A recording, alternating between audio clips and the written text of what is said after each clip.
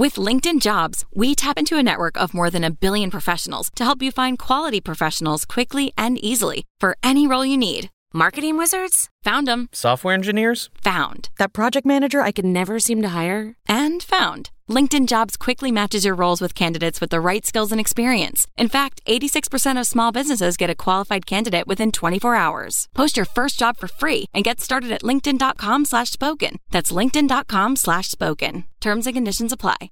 Our guest on the latest lockdown soundtracking is a hugely gifted writer, actor, activist and rapper, and it turns out, proper lovely bloke too. Riz Ahmed, aka Riz MC, cut his teeth on independent films such as Shifty and Four Lions, but he's also had major parts in blockbusters like Rogue One, a Star Wars story. He joined me to discuss a whole range of subjects, not least a new short that he's made with Aneil Karia called The Long Goodbye. Now, it's available on YouTube and it is absolutely worth the 12 minutes of your time. Please do check it out. Indeed, I suggest you watch it before listening because we discuss it in great detail shortly. But first, a word from our friends at Babbel. Now, given that you might have a little bit more time on your hands at the moment, now presents the perfect opportunity to learn a new language or brush up on one that you studied at school but it has long since been forgotten. Maybe you're homeschooling like me, or you're failing at homeschooling like me, and you haven't got the foggiest idea when it comes to French, Spanish, or indeed German. With its clear and simple interface, Babbel guides you through your learning journey in a funny and smooth way. It's designed to get you speaking your new language within weeks with daily 10 to 15 minute lessons teaching real-life conversations through interactive dialogues. Lessons are lovingly created by over 100 language experts. That is real people, and not a translation machine. With Babbel, you can choose from 14 different languages, and the teaching method has been proven to be effective across multiple studies. Babbel is available as an app or online, and your progress will be synced across all devices. Try Babbel today. Just go to babbel.co.uk or download the app for free. That's Babbel, Babbel.co.uk, or download the app to try it for free. Babbel, learn a new language and make it your own. And so to Riz. Now, I mentioned his new short, The Long Goodbye, which is a companion piece to his album of the same name. On it, Riz uses the metaphor of a doomed romance for the end of a relationship between an individual and their country. We begin with an extract from the opening track, The Breakup. She was gone now. Thought I was finally free. I tried to get back on my feet. My phone flash and I see she keeps calling. Answer the phone, she keeps bawling. Said she was broken, how she's living is appalling. She needs building up and sorting. She told me that her soldiers have all fallen. Told me to rush like a wind, bringing the warmth in. A sob story and I bought it. Felt good, she asked me to move in. Said together we could build a new thing. The truth is I looked up to her and needed soothing. I thought if she accepted me, my worth would be proven. Yeah, new kids, born in our house, a new movement, a future of mixed cultures. But I was so fucking stupid. Didn't stop to think how badly it would just confuse them. Like, Daddy, why does Mum hate me? She looks at me and says, who's this? I came home one day and she changed the locks. My brown and white sepia sapna gone to pot. Says she blames me for how lately she's been feeling lost. How she ain't what she was and how our kids don't show no love. So now she's taking back control and she wants me to fuck off. Told the feds I'm dangerous, insane and trying to kill her off. Had no time to explain to them the snipers took their shots. I'm heartbroken and I'm homeless, forgotten who I was. Before I got told I'm only good for blood, sweat and cock. Pretend they're trying to throw me out. Brittany, baby, please stop. I thought we had a special thing, I know that we can make it up. Brittany, if you break up with me, I might just break up. This a lie to be the end of me, or be the wake up. Britannia breaking up with me. This is the breakup. Riz, thanks for the time, mate. I really appreciate you. Hey, thank you, man. Thanks a lot for hitting me up. I appreciate it. I'm a bit slow on socials. I generally try not to have them at all on my phone, ever. Yeah. Any of the apps. So I saw your message and then I was just a bit delayed getting back to you. So thank you. God, man, this short film's incredible. What is it, about 12 minutes long? And it's just the impact that you have within those 12 minutes is extraordinary. It really is. What came first, though, the idea for the film or the album, or was it a coincidental kind of thought process and creative project, really? Yeah, so the album, The Long Goodbye, had already been recorded, and I was kind of thinking about what I wanted to do visually in terms of videos and stuff. And I got put in touch with Aneil. Actually, a few people have been saying that we should meet for a while. And we sat down and started chatting. I was telling him about the album. We were just talking about really what's on our minds right now and where we're both at in our work. And it seemed that we were both in a place where we just wanted to make quite honest work, quite personal work, not really make work to fit to anyone's brief. And I kind of said that to him as well. I said, look, I've got this album and I've kind of made it just because I've got stuff to really get off my chest. In terms of making videos, if you connected with it, you can kind of do what you want. And we just landed on this idea. To be honest, the idea for the short was a bit more kind of fantastical and indirect to begin with. And the more we spoke about it, the more we realized, actually, why are we kind of sugarcoating reality with anything that's kind of whimsical or any kind of conceit? Why don't we just kind of say very clearly, this is the thing that's on my mind, and just put it out there in the world? And I think because it was born out of a very collaborative process where we were talking a lot, I think we emboldened each other to maybe make something that we might not have otherwise. Yeah. It is sometimes that thing, isn't it? A collaborative effort really can almost bring out the best in each other because you're almost scared to go there yourself. Yeah, absolutely. And particularly when you're saying something that maybe you feel and think, but you're not sure if people are ready to hear it, or you're not sure if other people feel that way to the same degree. When you're saying something that's quite personal and speaking from a place that's kind of maybe buried away deep inside you, I think having those encouraging voices around you as collaborators is everything, really. And you know, really, the film, as you see it as a finished product, is really all down to Aneil's incredible talent as a director. You know, we shot that in 2 days, and they were the 2 shortest days of the year in middle of this December. It's a testament to his talent, and I think the world will kind of come to see his talent and what he's really capable of. And then when you were thinking about the idea of the short, you know, off the back of this, you know, this other fully formed project, and knowing how you would navigate the story narratively around both what the film narrative would be, but then how you would incorporate your delivery as well in terms of that final. I don't want to give too much away for people who haven't seen it, you know, because you need that power of it. But your delivery towards the sort of, you know, the end of that of the performance in the film, was that easy to kind of work out what the film was actually going to be and what you were going to, and how you were going to kind of build that tension, that emotion, and that sort of power that it has? Yeah, I mean, we kind of had an idea of it being roughly in 3 sections, but you're never sure exactly how you'll turn those corners. Yeah. When you're actually making something and whether it will work in the edit. But we roughly thought, you know, there's the first section, which kind of feels just like a film. Yeah. There's a second section, which maybe is more like a music video, even though it carries on that story. And there's a third section, which is, again, something else. I mean, I guess that was a plan, but you're never sure exactly if it will work. And again, I think that's down to kind of the rhythm and the pacing and the gut punch that Aneil gives you, kind of buys you the space to then take it to a slightly heightened place. Yeah. You know, towards the end. Did you lift the kind of the kind of lyrical content of the track to be the kind of, you know, the kind of the journey, so to speak, of the film? So all the songs, all the music, all the spoken word in the film is from the album, and it's unchanged from the album. But I guess there's a slight difference between the film and the album in that the album is very much kind of a concept album. It uses this metaphor of a breakup. Is this idea of, well, it's a breakup album about breaking up with your country, going through a breakup with the country that you call home. And so the whole album, over its kind of 10 or so tracks, tells this story of, you know, going through these stages almost of grieving, from shock to anger to bargaining, depression, and then finding some self-love and moving beyond this toxic relationship. And I use that romantic metaphor because I just wanted to explore the feeling of heartbreak that I think a lot of minorities feel, and actually a lot of people of all backgrounds feel. Was getting a lot of kind of feedback from India to Hungary to Russia to the Philippines saying, I feel like I don't recognize my country. I feel like views like mine are unwanted in my country. I feel like I'm being dumped by my country. And because it's wrapped up in that kind of very emotional, romantic metaphor of a breakup, I think it is all the more relatable for that reason. Hey, Riz, it's Yara. I'm calling because I know it's tough to be treated like this, but now's the time for you to look inside for your self-worth. I mean, dude, you gotta ask yourself, who am I without her?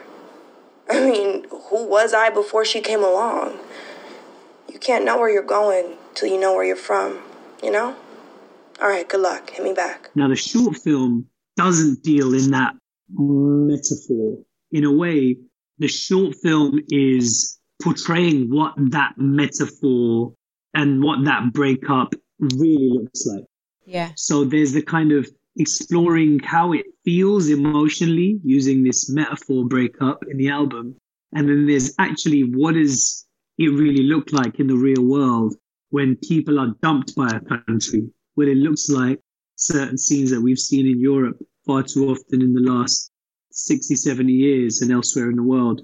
And so it kind of takes off the protective mask almost of the romantic metaphor and hits you very directly with, this is what we're talking about, this is what it looks like. Was there a specific, I don't know, kind of moment or event or thought that was the catalyst for you to write the record, to write the album? Yeah, I think for me it was around the events of 2016 with Donald Trump's election and the Brexit vote, and how it kind of created a really permissive environment for racism. I experienced more of lots of people around me, and anecdotally, you heard about how the atmosphere had changed, but then also in statistics and hate crimes and all that kind of stuff started skyrocketing. And I guess it grew for me out of this feeling, this thought that I had, and this thought that I would hear other people express around me, which was, should I leave this country? I know I've been born here. I know I've lived here my whole life. But if things are getting this bad now, by the time it gets to my grandchildren's generation, will they curse me for not having gotten out when I have the chance? Is this Berlin 1929 and we just don't know it? And people who are of African, Caribbean, Jewish, Muslim, all these different backgrounds were saying this. And I found that really shocking, but all the more shocking because I could recognize that thought in myself. And I remember growing up, a lot of, I think, children of immigrants can relate to their parents telling them, listen, we have to behave, otherwise they could always send us back. And you're born here, this is your country. You're like, don't be silly. No one's sending me back to where they're sending me back to, Wembley. And suddenly these thoughts, these warnings kind of carried a power that they hadn't before. And so I guess I wanted to explore what was behind that sentiment.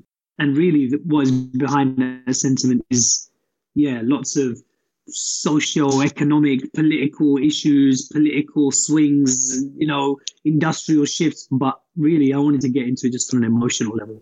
What's behind that thought of maybe I don't belong here is a feeling of being dumped, is a feeling of being in a toxic relationship. And so when I kind of had that thought, I kind of started to write it, and I didn't actually know if there'd be a whole album in it. I wasn't even thinking in those terms, but it just kept coming. And the more and more I was writing, the more I realized that it kind of fits really well, this idea of kind of being a one-sided, toxic or abusive relationship, which is, I think, sometimes how immigrants, children of immigrants can feel. They ever ask you where you're from? Like, where you really from? The question seems simple, but the answer's kind of long. I could tell them Wembley, but I don't think that's what they want. But I don't want to tell them more, because anything I say is wrong. Britain's where I'm born, and I love a cup of tea and that, but tea ain't from Britain. It's from where my DNA is at and where my genes are from. That's where they make my jeans and that, then send them over to NYC, that's where they stack the peas and that. Skinheads meant I never really liked the British flag, and I only got the shits when I went back to pack. And my ancestors Indian, but India was not for us. My people built the West, we even gave the skinhead swastikas. Now everybody everywhere want their country back. If you want me back to where I'm from, then bruv, I need a map. Or if everyone just gets their shit back, then that's blessed for us. You only built a piece of this place, bruv, the rest was us. Maybe I'm from everywhere, but nowhere. No man's land, between the trenches. Nothing grows there, but it's fertilized by the brown bodies fought for you in the wars. So when I spit, a poppy grows there. And it's been kind of heartbreaking to see, what's happening right now to our world with COVID. And I think that we could we're at a crossroads, I think we can go one of two ways. We can hurtle towards a world of closed borders and governments that kind of villainize each other and call it the China virus, or China says it's, because Americans brought it over, and give these governments sweeping powers because we live in fear of each other and we live in isolation from each other. Or we can go to a world where we finally realize our fundamental shared humanity and vulnerability and fragility, and realize that the biggest challenges we face need us to work together, need us to collaborate, and recognize our shared future. And so I think that this is a real moment actually where I think that the themes of the album and the questions of the album, which is, are we really all in this together? Is this a proper relationship that we're going to have? Is actually kind of more timely now than ever. I kind of think of it as the other global pandemic we are facing is rising intolerance, rising hate. And in times of fear, that can really, really skyrocket. So, yeah, I mean, it's actually the comedian Harry Kondabolu tweeted something the other day, which I thought was interesting. He said, take a look at the Uber driver. Take a look at the person who's keeping the supermarket shelves stocked. Take a look at the nurse and the doctor taking care of you and your loved ones. Now tell me again how you feel about immigration. Yeah. And I do think that this is a moment for us to reflect and reassess the direction we've been heading in. Yeah, harakat mein barakat. Yeah. 786, Rizzy boy, Radinho. Pick a side, do or die. Cause all we ever do is die. They either bomb us or we suicide. With a dynamite, don't you wanna try? Woke up to a war. Why you wanna beef with your own like? I'll keep my beef with the pork. Why you bring a tweet to a gunfight? You're the one to kill us all, but they can't kill us all. They call me cockroach, but I'm cocky not broke. And my cocky just grow when they kick us in the balls. Yeah, this is for the mosque and the mosh pit. We ain't got shit, but we got this. London star need boss shit. Suck my London, give me all the dust, bitch. They wanna kill us all. They wanna kill us all. They wanna kill us all. Having two kids as well, going through this. One of them's 7 and one's 11, two boys, and finding positive ways to talk about things, and so that it's not something that they think, so that they're not getting kind of down about this whole situation that we find ourselves in. And so trying to find positives and things to talk about is actually been quite incredible, in terms of what we're able to talk about. And particularly, last week when they had that kind of clap and celebration for the NHS and all those incredible health workers around the country. And it was amazing. It wasn't extraordinary. It was so emotional, but it's like, when do those individuals ever get that praise and gratitude that they so deserve on a regular basis? And that, I think, applies to so many individuals who are so important in our world. It takes something. It's crazy that it should take something like this to recognize our common humanity. People would often say, listen, if we had an alien invasion, maybe that would be the thing that brought us together. Well, in a way, that's what this is, isn't it? Yeah. But just on a kind of microbial level, this is the alien invasion. Now, this is that crossroads moment. This is something unprecedented. Yes, we've had plagues in the 1600s, in the 1300s. We've had, the Spanish flu. We had influenza 100 years ago. But what is unprecedented about this is how quickly it spread, because the world is so connected, how global the response needs to be because of that. Whether we like it or not, we are all in it together. And so, it's crazy that it's taken this alien invasion. But now that it's taken place, I'm just kind of thinking already about what is the world going to look like on the other side of this, Absolutely. Because there will be people that will try and use this to their advantage, and there will be, and it's up to us as the citizens of the world to kind of stand up and use this opportunity to build a fairer world. In the same way that I guess with World War II, the reason we have the NHS is because of World War II. The reason we have kind of council housing everywhere is because of World War II, because you realize bombs don't discriminate when they're falling from the sky. Yeah. It's the same thing goes with Corona. Absolutely. So I'm really hoping we can build more safety nets for it that will hold us all together. I tell you what's been amazing as well for me is that I've kind of, the time that it's allowing me is in terms of a headspace of giving things. So I feel like I'm not rushing to do things so much. And so music is something that has been an absolute saviour, both in terms of almost like things have a different meaning now to me, or they have more of a meaning at times with things, which has been a wonderful thing, you know, in terms of someone posted Talking Heads track lyric last week, and I was just like, geez, I'd never looked on it that way before and now. And so I went and listened to the track, and it was just like, oh wow, yeah, no, that's completely different. And I think that's a really healthy thing as well in terms of how art and all those kind of side of things can really kind of connect and help people, I think, as well through this in different ways. Yeah, I hope so. I mean, I had a similar experience watching Frozen 2 the other day. Oh man, were you into the unknown, were you? Oh my God, that song. Listen, how many times? Jesus. Listen, I was watching Frozen 2 and it was the whole deal of like, all you got to do is just do the next right thing.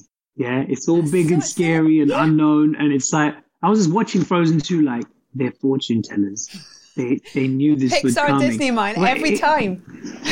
It's crazy, dude. And also the idea of like, well, listen, nature is out of balance because of what humans have done to nature. And now there's a scourge coming to kind of make us all rebalance the way we live.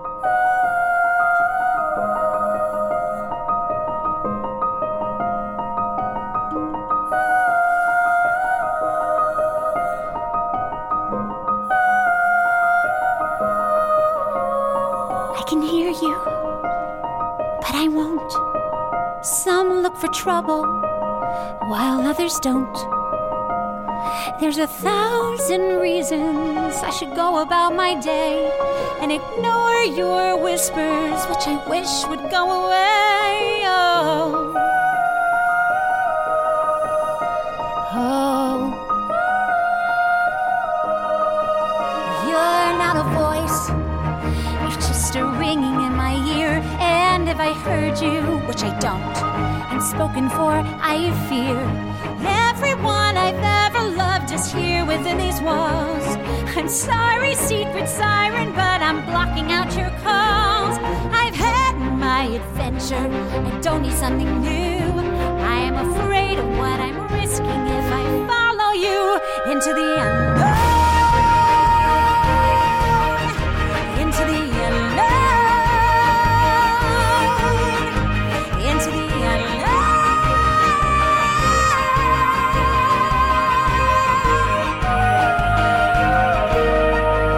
But yeah, it's true. I mean, I guess I experienced that as someone who's watching films and listening to music right now, like so many of us. But as a creator of music and films, I'm really actually questioning what we can contribute, if anything, weirdly. Even though when I'm on the receiving end of art, I'm kind of feeling its healing power.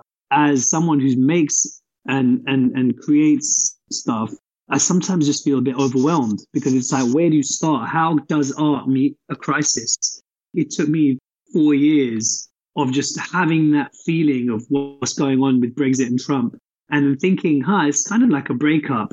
And then a year later, scribbling something down and then stepping away from it. And then it all came out in like a month and I wrote it and recorded it and did it. I mean, it takes a while for these seeds to grow. So I don't know, I'm kind of torn personally between really responding in real time to what this feels like as the whole world is going through the same experience. And on the other hand, I'm like, listen, step back, hibernate, process, see what comes up. But I don't know, currently I'm doing something in between the two. I'm kind of doing these live streaming conversations. And that's just been a nice way to kind of maintain some connectivity and community and keep myself sane as well.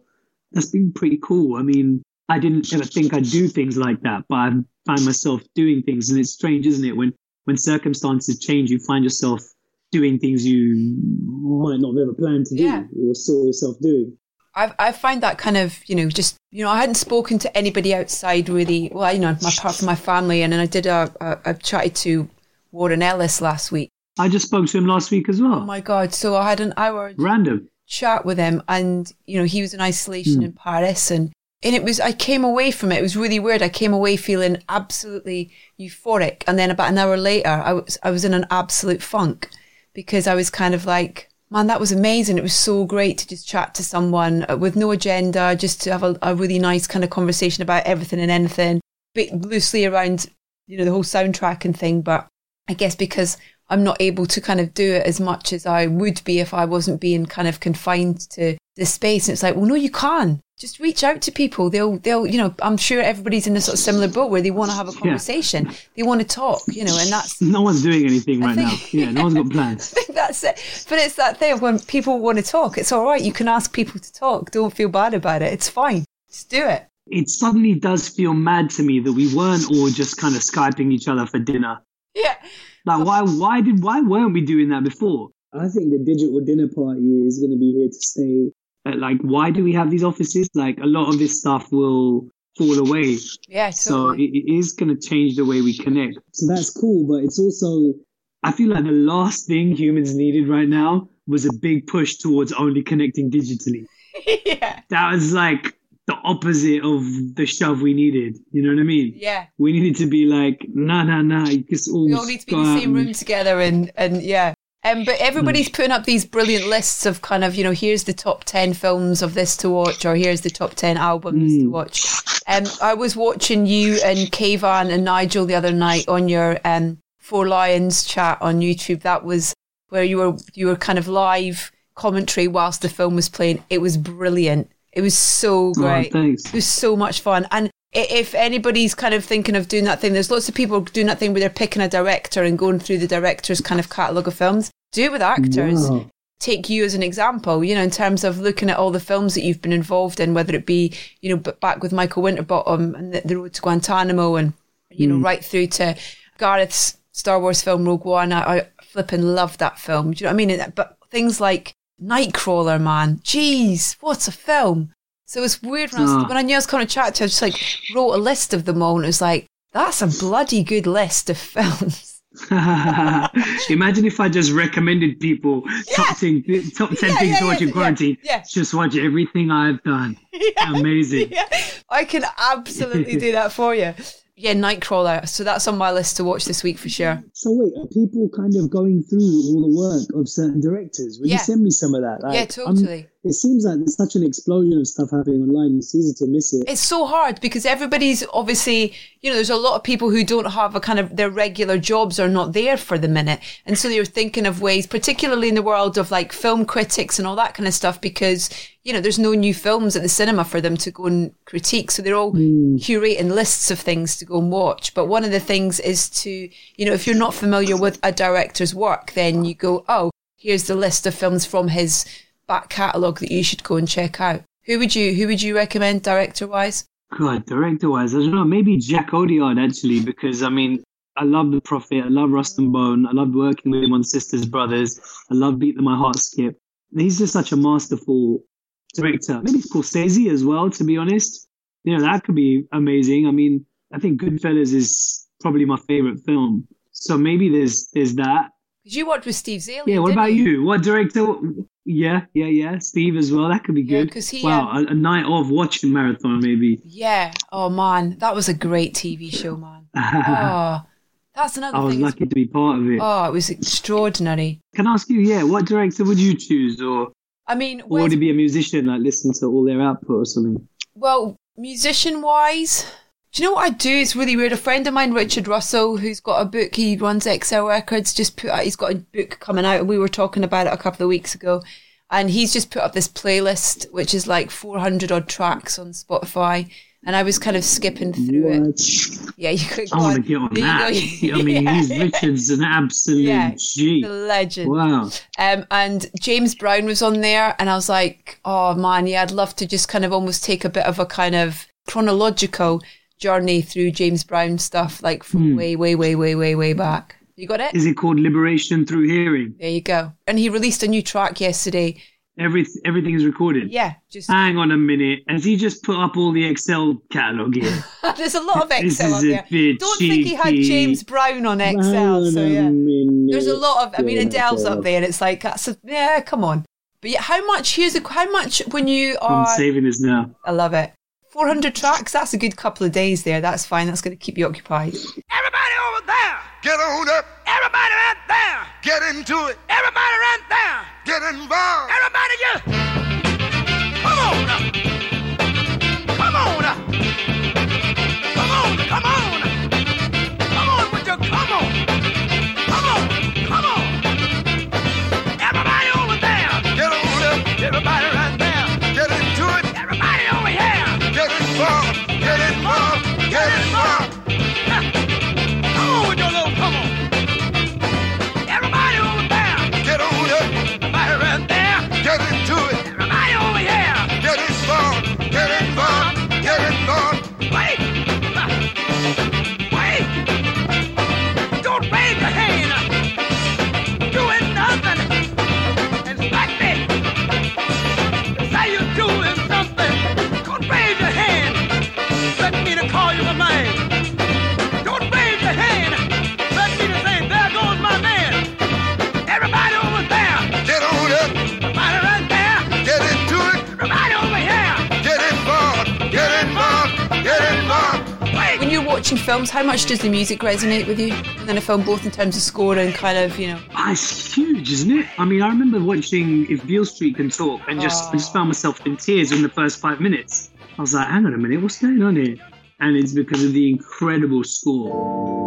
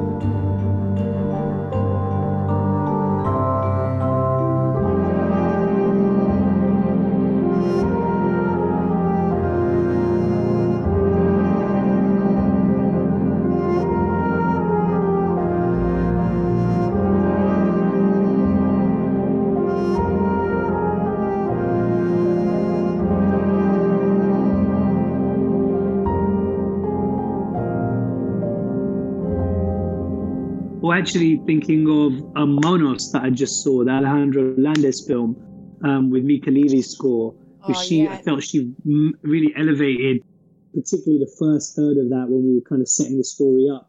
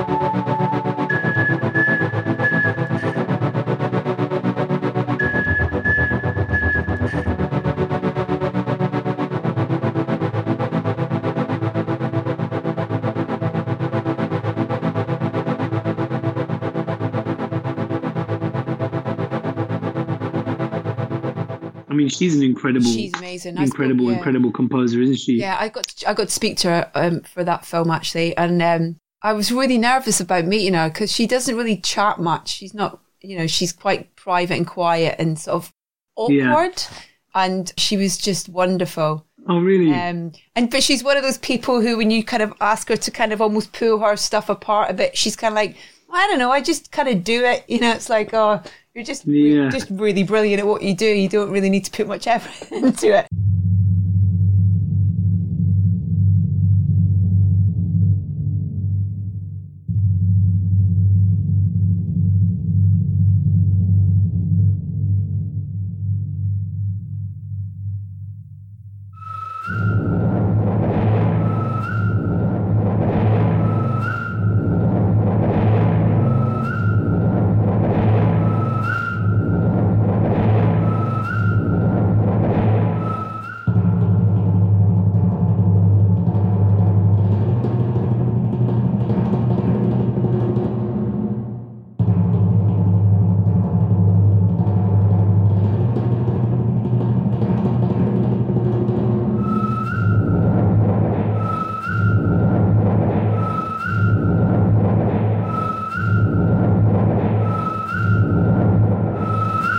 Talking about if Beale Street could talk, what was really interesting when we spoke to both Barry and Nicholas about that score was that how much Nicholas writes to performance in terms of, if different actors had been cast in that film, then the music would have been totally different. That's a brilliant thing to think about, isn't it? That is. Wow.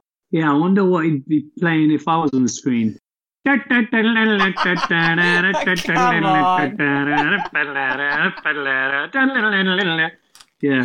what came out? Weird thing that you chose that as the piece of music to choose. Yeah, this is Britelli's score is kind of different to the others. So why do you think that is? Yeah. You put a clown in a movie, you get a circus soundtrack. Exactly. Gareth as well, when we spoke about Rogue One, was like, when you're working on Star Wars, knowing how big a Star Wars fan he is, and I was like, did you get access to kind of like, all the files of Star Wars soundtracks and stuff when you're working on it? He went, yeah, it's amazing. And he's like, starts doing, the noise like in the original film where they deactivate the force field on the Death Star, that Yeah, and he nailed it spot on as the sound that it was and stuff. But I mean, if I was like an actor or had a walk-on part or whatever on a Star Wars film, in my head, all I'm doing the entire time is like, da-da! The theme tune's got to be going in your head. Exactly, the whole time. It's like, I'm in Star Wars! Oh, man, I've never really confessed this before, but yeah, I mean... Don't like Star Wars.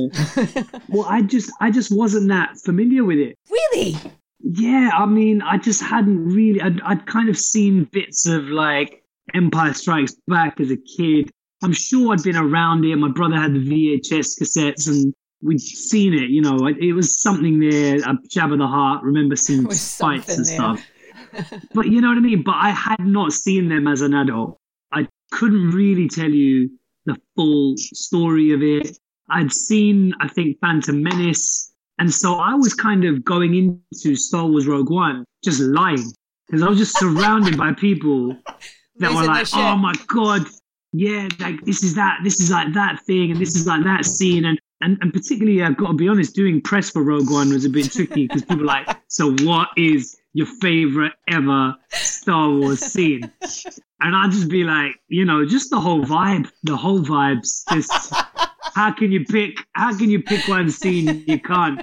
That's what's great about it. So I was just kind of a bit of a, that's complete fraud. I'm sure I'll get probably, trolled for that. Genius. But I think it helped me in a way because I was like, I wasn't any more scared than I already was walking onto those huge film sets, just going, well, this is not what I'm used to. I'm used to stuff like Shifty and Four Lions and like Nightcrawler, where you don't have a trailer and you're like, you make it in 3 weeks and hope for the best. So it was it was actually my first studio film, and it was a different way of working that I wasn't used to, actually. And there was an adjustment taking place there. So I think if I had that plus the whole kind of legend of it knocking around in my head, I would have probably had a bit of a freak out. What were your films then, if it wasn't, because Star Wars was that thing for so many kids growing up that, they had the toys, they had all that kind of thing. Did you have an equivalent? Spaceballs. I always did. Okay, now listen, I'm being silly, but on a serious level, for some reason, everyone else got the Star Wars in my house, I think it's because of my uncle or something, we watched Spaceballs about 100 times. Okay. And then also Naked Gun. 1, 2, 33 and a third. We just rinsed out those silly comedies, man. Yeah. Like proper Airplane spoof business. Oh my God, just going in.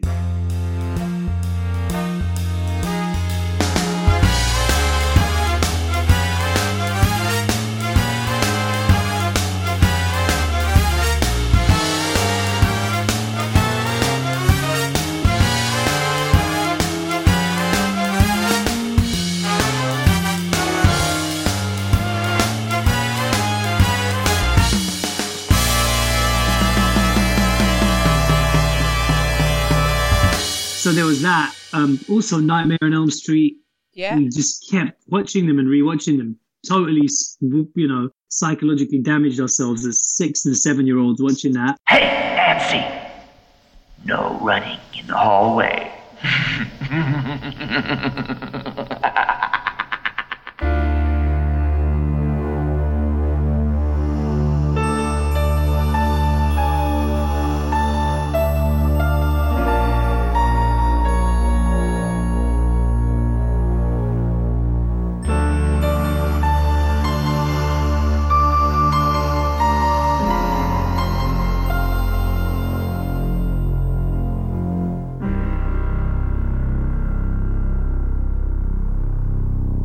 And I guess the other thing, what else was there? There was Terminator. Oh, nice. Terminator 2, yeah.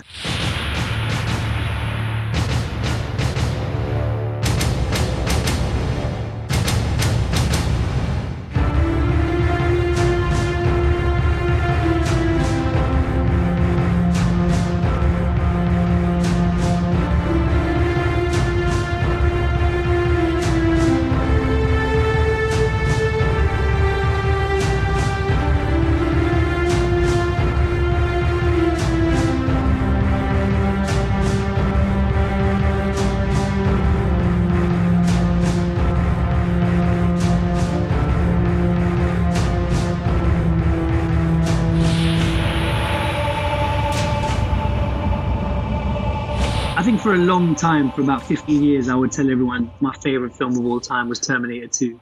Don't get me wrong, it's still in the top 3. Yeah, is it? What's number 1 and 2? It's what else is in the top 3? I think Goodfellas is in there, and I think Thin Red Line is in there. Oh, amazing. Yeah, I think Goodfellas because as a kid, it was just like, wow, this world, and also this immigrant experience, and this stuff that was kind of not my experience, but also stuff I could really recognize.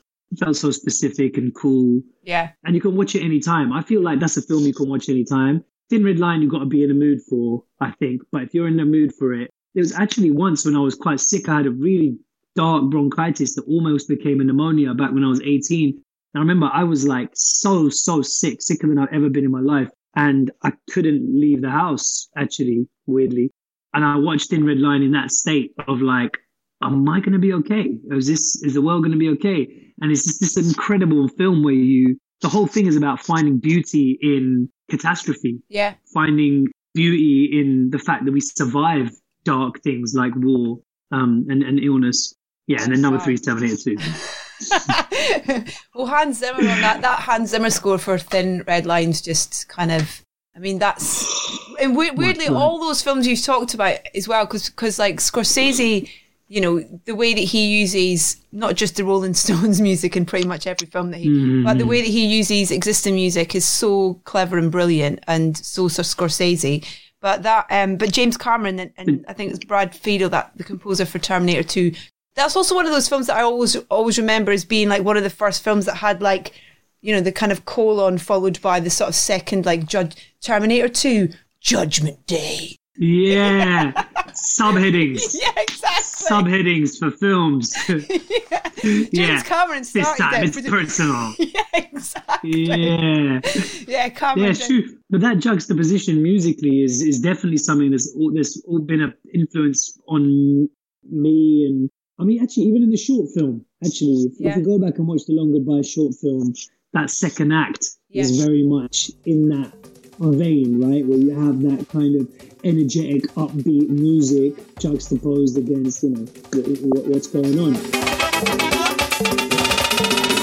Don't make me smash your melon up. Try throwing shade on melanin. Send them 7-Up. I'm better bitter with the lemon in. They put their boots on our ground. I put my roots in their ground. I put my truth in its sound. I spit my truth and it's brown. I don't give a fuck about the cash you stack or the crown on your skull. You ain't Basquiat or the Prince of Denmark. The city boy presenting benchmarks. The white kids wanna be back. Say yo brown. Planet is gonna be that. The man frown. Panic. I wanna be out, but I'm outstanding cause I stand out. Where I was standing is gonna be plaques as my house. My house.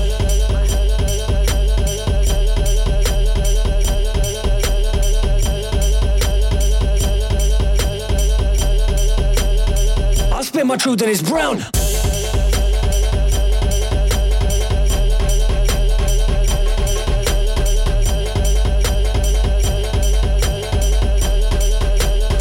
I spit my truth and it's brown. Yeah, I kind of feel like I actually haven't seen The Irishman. I need to get into it. Maybe now's a good time. Yeah, totally. Yeah, if you love Scorsese, it's kind of everything that Scorsese does brilliant. Yeah, it's great. It's so good. I won't keep you much longer, but how easy do you find it kind of flitting between the different hats that you wear, in terms of, not just being an actor, but writing and performing as a musician as well, and that side of things? And is it important for you to keep those kind of plates spinning, and what do they give you? I think I just always have kind of been switching between different modes, in my day-to-day life. I made a short film called Daytimer, and it's kind of about that. It's about how kind of going from home to school to hanging out with friends involved costume changes from me, and involved a change in outlook, a change in the way I spoke, from Urdu to like going to schools quite far away from where I grew up, and was a different kind of environment, was much more, kind of middle class, to then hanging out with my mates. And it was really kind of playing different characters almost throughout the course of a day. And so I've always had these different sides to me. And I think on some level, if I didn't have these different kind of identities, I wouldn't feel like myself. I think what's changing now for me is I want to bring them all together. It's great being able to kind of shapeshift and stuff. And, that speaks to the fact that many people in our society have complex identities, and we can kind of switch between them. And if you allow people to switch between them, that can enrich our culture, right? Yeah. But actually, I think the way to really enrich our culture, the way to really stretch culture, the way to really stretch our minds and stretch the flag and stretch our idea of us so big that there's no more us versus them, there's just us, is actually to bring all the different identities together. And that's kind of what's dawned on me in the last few years, is trying to create from a more personal place that's as messy, and it might feel a bit messier and more complex. So, I mean, I guess an example of that is with the album and the short film. It kind of brings together everything I do. Yeah, it's great. It's what I think. It's got acting, it's got spoken word, it's got rap, and it's about my saying real something. day-to-day family experience, but also maybe the politics or whatever. So yeah, I'm trying now to actually not switch between hats so much, just put it all in one box. And that doesn't mean that I won't just go and act in a film that doesn't have my music in it. Absolutely will. But even when I do that, I think I'm now creating from a more personal place. I think before, even when I was looking at stuff like The Night Of or Venom, even just up to a few years ago, I think I'd always play characters from a point of view of like, how do I become this other person? Yeah. How do I do the research to go to a place that isn't me? And now I think I'm working more from a place of like, rather than how do I make this mask and step into it, is how do I just take my mask off, and how do I just be finding this character in me? I mean, it might sound really obvious for a lot of people, and I'm sure there's a lot of actors who always work like that. But I think if you grow up being told that your experience isn't maybe a valid one or an interesting one or one that is reflected in the culture, you always look outside of yourself, to find inspiration. Or you can always kind of step out of your own story in search of a story. And I think now I'm kind of just going, well, actually, the story of people like me is valid. And I think now more than ever is a time for people with these mongrel identities to speak up and tap into their experience and share it. So I think that's kind of where I'm at now. That's exciting. Let's see. Yeah. Do you ever create playlists for characters when you're kind of getting ready to? Oh, yeah. Do you? Yeah.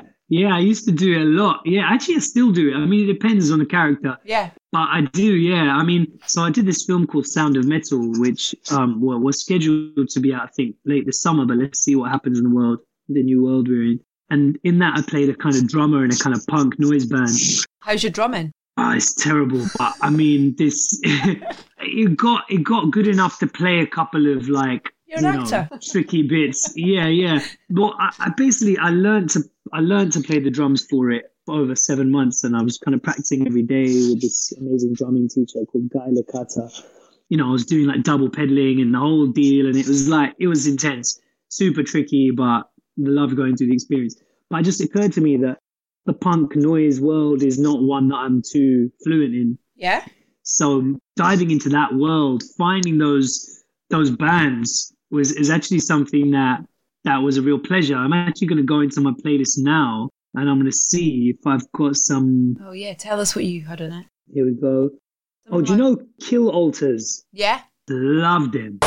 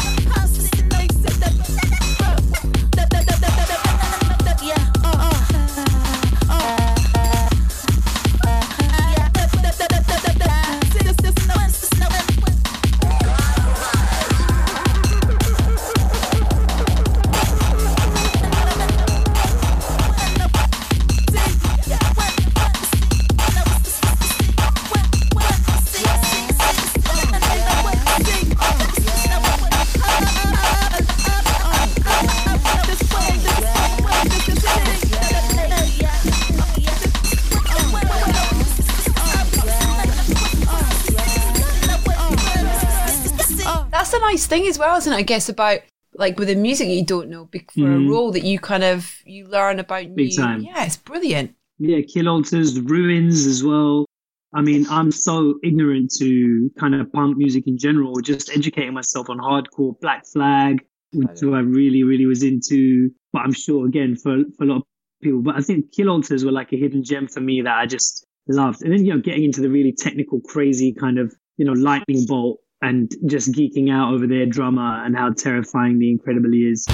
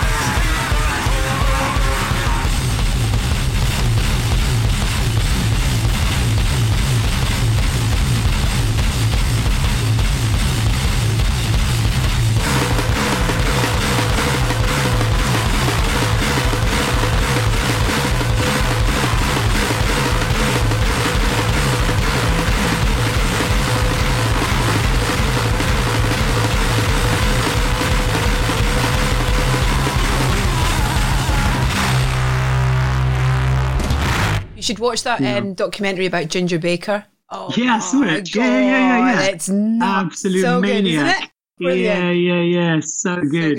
Well, it's like I remember watching Whiplash, Jamie Chazelle's film, and jazz not really being something that I had an appreciation for. And I loved that film, and also Birdman as well with the jazz in that. And it's like, man, I can do jazz. I think I can. I can vibe with jazz. I think I can do this. And it was a really lovely door into it. I think it can be, right. It can open up those not just from an acting point of view, but you're right, from a kind of viewing point of view. I mean, that could be kind of interesting actually. If people are kind of really breaking down soundtracks. Actually, I'd be really into that. There's probably someone doing it right now. But yeah, taking us through the different kind of musical influences in something like Goodfellas. I mean, I know it plays such a big role in Tarantino and Danny Boyle's films, for example. It's like another character. Yeah, well, that's kind of, when we've done I think you'll be like episode 190 for our podcast now. Yes. And what's wonderful is every time we do an episode, whether it be with a composer or a director or whatever and stuff, there's a different story. And I mean, we were lucky enough to have Thelma Schoonmaker on here, Scorsese's editor. Wow. And just hearing her talk about how Marty works with music and then the relationship between her, the music as an editor, and him was it's fascinating. It's a really interesting journey because, you turn the sound off on a film, it doesn't have the same emotional impact as it does. But on equal measure, it's silence and when not to use music is equally as important, knowing when to use music in a film, I think, as well, because I think they're both as important as each other. You've done this film where you play the drummer.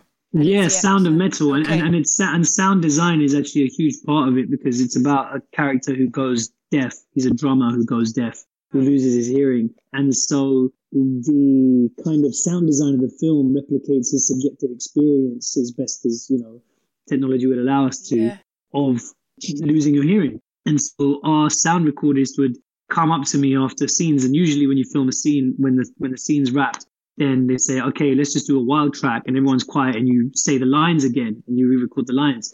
On this film, it wasn't like that. What would happen is we'd stop, he'd come up to me with a crazy hexagonal, crazy like microphone cube tesseract thing, and he'd put it against my chest, and I would say, okay, swallow, and now lick your lips, and now blink, move your tongue around.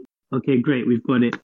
And so that is the kind of soundscape of this film, is very, very immersive. Amazing. Riz, thank you so much for sparing the time to chat to me. I really, really appreciate it, mate. Absolute pleasure. Absolute pleasure. An amazing chat. And yeah, congrats on episode 190. When you get to 200, we'll throw you an online party. I'll hold you to that. Can Kayvan come, please? Because he's always fun. Good bands, yeah. Sure. Yeah, good bands. So unpredictable. I always get quite scared about interviewing Kayvan because he's like, when he turns it on, he can just be absolutely like mental and out there and stuff, which I kind of really love. But as an interviewer, you're kind of like, fuck. you just gotta let him go off on one. He'll come back. You can't chase. It's like a kid. You can't chase him. Yeah, he's just gonna come back. Absolutely. Listen, thank you. Take care. Much love. Thank you so much for your time. You take care. Thanks, love. See you later. Bye.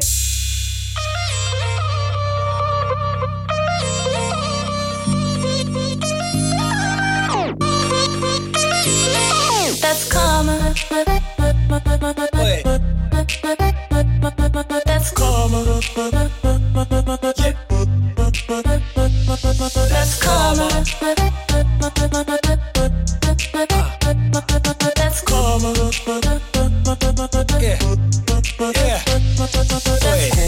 We'll go around, come back around. Now I ain't packing, but I'm the baddest pack around. I send them packing when I bring the Akis round. Those soap fish, I sold kicks, bruv, look at me now. Oh, heat of business. Murder the game, leave no witness. The hurt and the pain weave to riches. I prefer no fame, but it leaves a prick's vex. They call me dirty pack and dirty hack. I couldn't skirt about, I gonna skirt and that. Rejection kinda hurting that. Scared of the flag, now we stretching that. Self-love, we flexing that. Unless it girl's about, then she's sexing that. Icons will texting, man, slides on like Instagram. First of my kind, I got 'em thinking that it's just a tan. Red carpet with the fam, big hearted with the fans. Aboriginal nutter, telling me boy I boomerang. That's karma.